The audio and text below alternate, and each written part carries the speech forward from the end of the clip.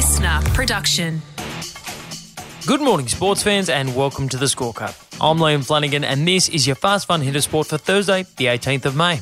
Today, which team won the rights to the NBA's next big superstar? Tim Tszયુ's date with boxing destiny is set, and is the AFL set to embrace a nighttime grand final?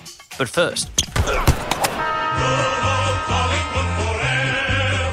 the Collingwood Magpies might be flying high atop the AFL ladder, but despite the success on the footy field, on the hardwood of the netball courts, it's a different story. Netball is facing a new crisis tonight, with Collingwood on the brink of quitting the national competition. Star players have hit out of the move in a fresh blow for Australia's most popular women's sport. Yes, the Pies look set to say bye-bye to life in the Suncorp Super Netball League, with the club set to review its netball program and the financial investment it requires. Collingwood is losing up to $1 million a year on its netball team and wants to prioritise funding for its elite women's football program. Understandably, the Collingwood players are somewhat apprehensive about their future in the game, but netball CEO Kelly Ryan was bullish about the future of the league regardless of Collingwood's involvement. We will definitely be committing to 8 teams, so regardless of the outcome with Collingwood, we will continue to have 8 teams in our Super Netball competition. It's an incredibly strong competition as it is. It's the world's best competition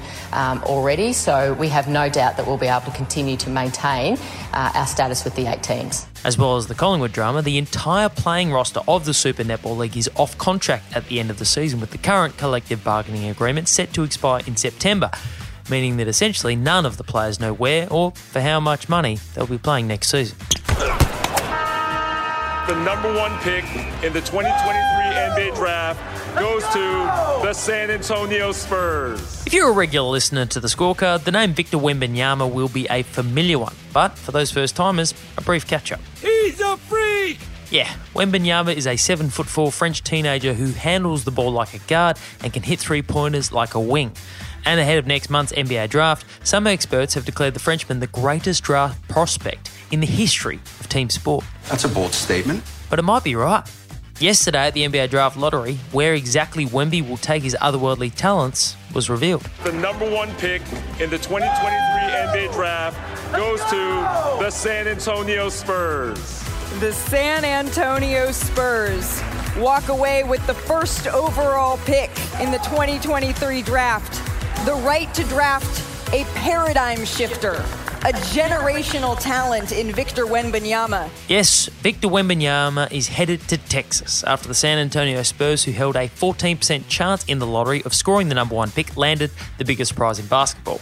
The actual selecting of the French phenom is a mere formality for the Spurs, with Wembanyama set to link up in San Antonio with 5-time championship coach and 3-time NBA Coach of the Year, Greg Popovich. It's a match made in heaven. So what did the man of the moment have to say to ESPN after learning of his future team? Can't really describe him, It's just my heart's beating. I got everyone I love, everyone I know around me. It's a really special moment I'm going to remember for the rest of my life. There's American fans and NBA fans across the world are still learning about you. What is the NBA? What are the San Antonio Spurs getting with Victor Wembanyama? A team player. I'm going to make everything to win as many games as I can. And I'm trying to win a ring ASAP, so be ready. Tszyu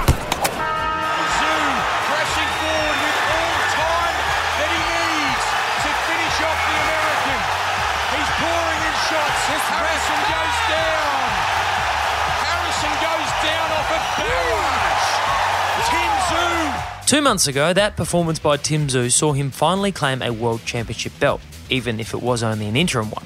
But now the World Boxing Organisation has set the date where Tim will get his shot at all the belts. The first big moment of the fight, Jamel puts Castaño down yet again. It might be over. Castaño can't get to his feet, and it is all over. Jamel Charlo is your next undisputed king of boxing. The bosses at the WBO have ordered Jamel Charlo, the undisputed champion of the light middleweight division, to fight Tszyu before October this year. The edict means that Tszyu will finally get his shot at Charlo after the American previously withdrew from a scheduled fight between the pair after breaking his hand in training. I'm stopping because my hands hurt. If Charlo doesn't take the fight, he'll be forced to give up his belts and his titles as the undisputed champ. But Tszyu has made life somewhat difficult for himself by only last week agreeing to fight dangerous Mexican boxer Carlos Ocampo on the Gold Coast next month in a bid to stay active. Oh, look, it reminds you how nervous we should be, how scared we should be right now, because everything's there for Tim. The opportunity to become the undisputed champion of the world, something not many people have ever achieved in their boxing careers. It's all on the line in this very tough fight, against Carlos Ocampo, who's one hell of a fighter, a very tough fighter, a type of fighter that Tim has never been in the ring against. So, we're going to have to see a different style of fight from Tim than what we're used to seeing. It's going to be a little bit of a nervous period leading up to this fight. We want to get through this so that we've got that guaranteed undisputed shot against Jamel Charlo. Tzew's promoter George Rhodes from No Limits Boxing speaking to Fox Sports about the situation Tim finds himself in, because if he were to lose to Ocampo, the Mexican would be the one who'd get the opportunity to fight Charlo later this year, and Tim's multi-belt dream would go up in smoke.